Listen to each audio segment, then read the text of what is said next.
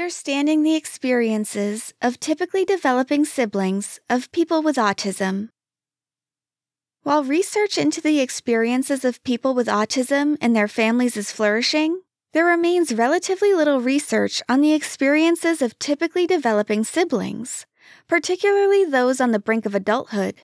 Ms. Caitlin Callio, Masters of Teaching, and Professor Ann Higgins D'Alessandro at Fordham University in the USA are dedicated to overcoming this important knowledge gap to help inform both theory and the development of appropriate practical support.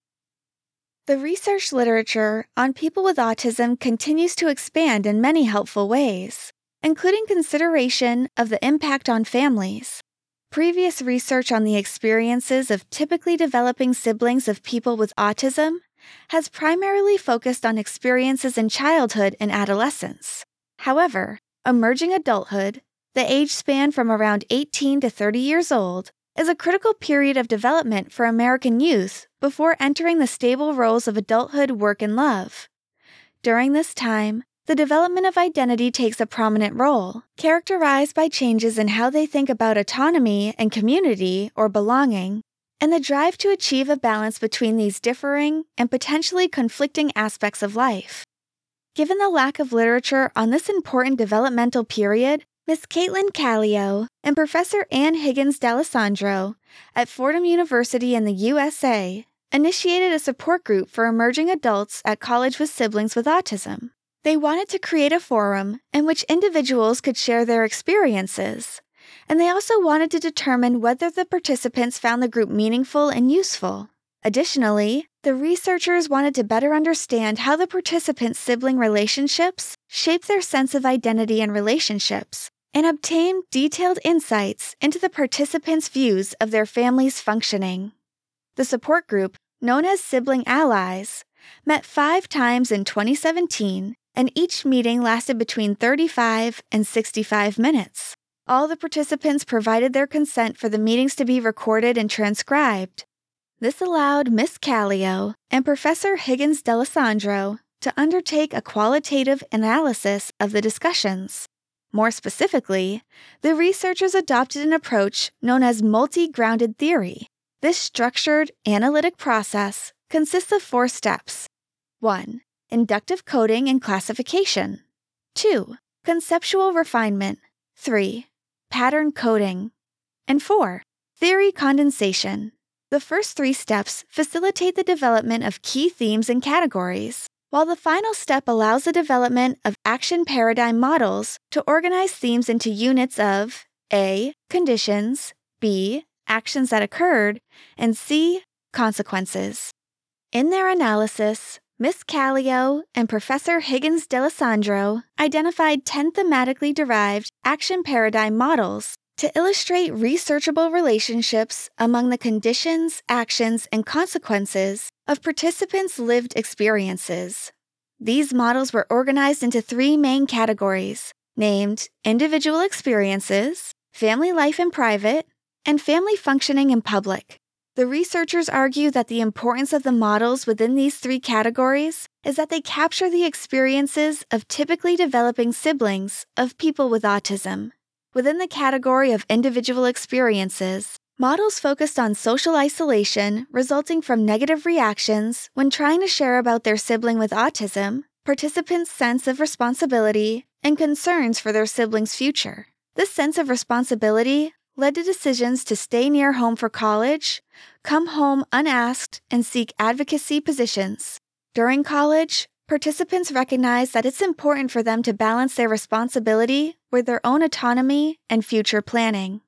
For family life in private, one model includes the family's emotional experiences, especially shaping family life around the needs of the sibling with autism. A second model focuses on the dual nature of the participants' relationships with their siblings. They described both a typical sibling relationship as well as a parentified, caretaking role. What came through in discussion of family life was that all participants cherished and took pride in their siblings. For family functioning in public, models include the effects of stigma and reactions of the extended family. The challenges of taking the whole family out in public to a restaurant, religious services, shopping, and especially to extended family events were the focus of the participants' most sad and poignant discussions. Participants encountered people, even extended family members, who lacked knowledge, would criticize, or reject the sibling with autism and expect the family to apologize for his behavior. The researchers were keen to place their findings into the context of the existing literature. A key issue that participants brought up, and had been previously identified, was the rarity of opportunities to share their sibling experiences in a non-judgmental setting. Encouragingly, participants also reported that this was something the support group provided, leading to a sense of comfort for them. For example, the participants recognized that they shared many of the same struggles and complex emotions, with one participant describing the meetings as really good therapy sessions. The sense of shared experience also led to the development of unique group humor, with the participants developing over time their own language of jokes and humor. This provides a useful example of one of the 3 action paradigm models identified by the researchers in terms of the meaningfulness and usefulness of the group for participants. Here, we see how the condition of rarity of opportunity to share sibling experiences led to the action of the shared experience of sadness within the group, which led to the friendship and bond underpinning the consequence of the participants' gladness to be part of the group. These, along with the researchers' other observations, provide support for the utility of the multi-grounded theory approach in the context of understanding the experiences of typically developing siblings of people with autism, and provide a firm basis for further modeling of these complex phenomena in future research. Overall, it is clear that the participants valued the Sibling Allies group, reflected not least in their reports that they were keen to maintain contact following the end of formal group sessions and had already discussed meeting together in the future. They also felt the group would be a great resource for other individuals in their position, supporting the researchers' conclusion that such provision would be meaningful and useful to other college participants. This SciPod is a summary of the paper. It's really unexplainable, but everyone here got it. Analysis of an ASD sibling support group for emerging adults, published in Research in Autism Spectrum Disorders.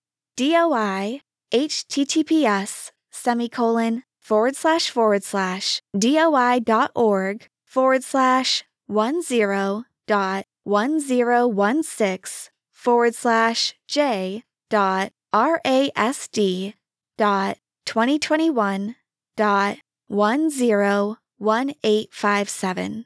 You can connect with Miss Caitlin Callio at caitlin.callio@gmail.com or Professor Ann Higgins D'Alessandro at ahiggins@fordham.edu or annhda1@gmail.com.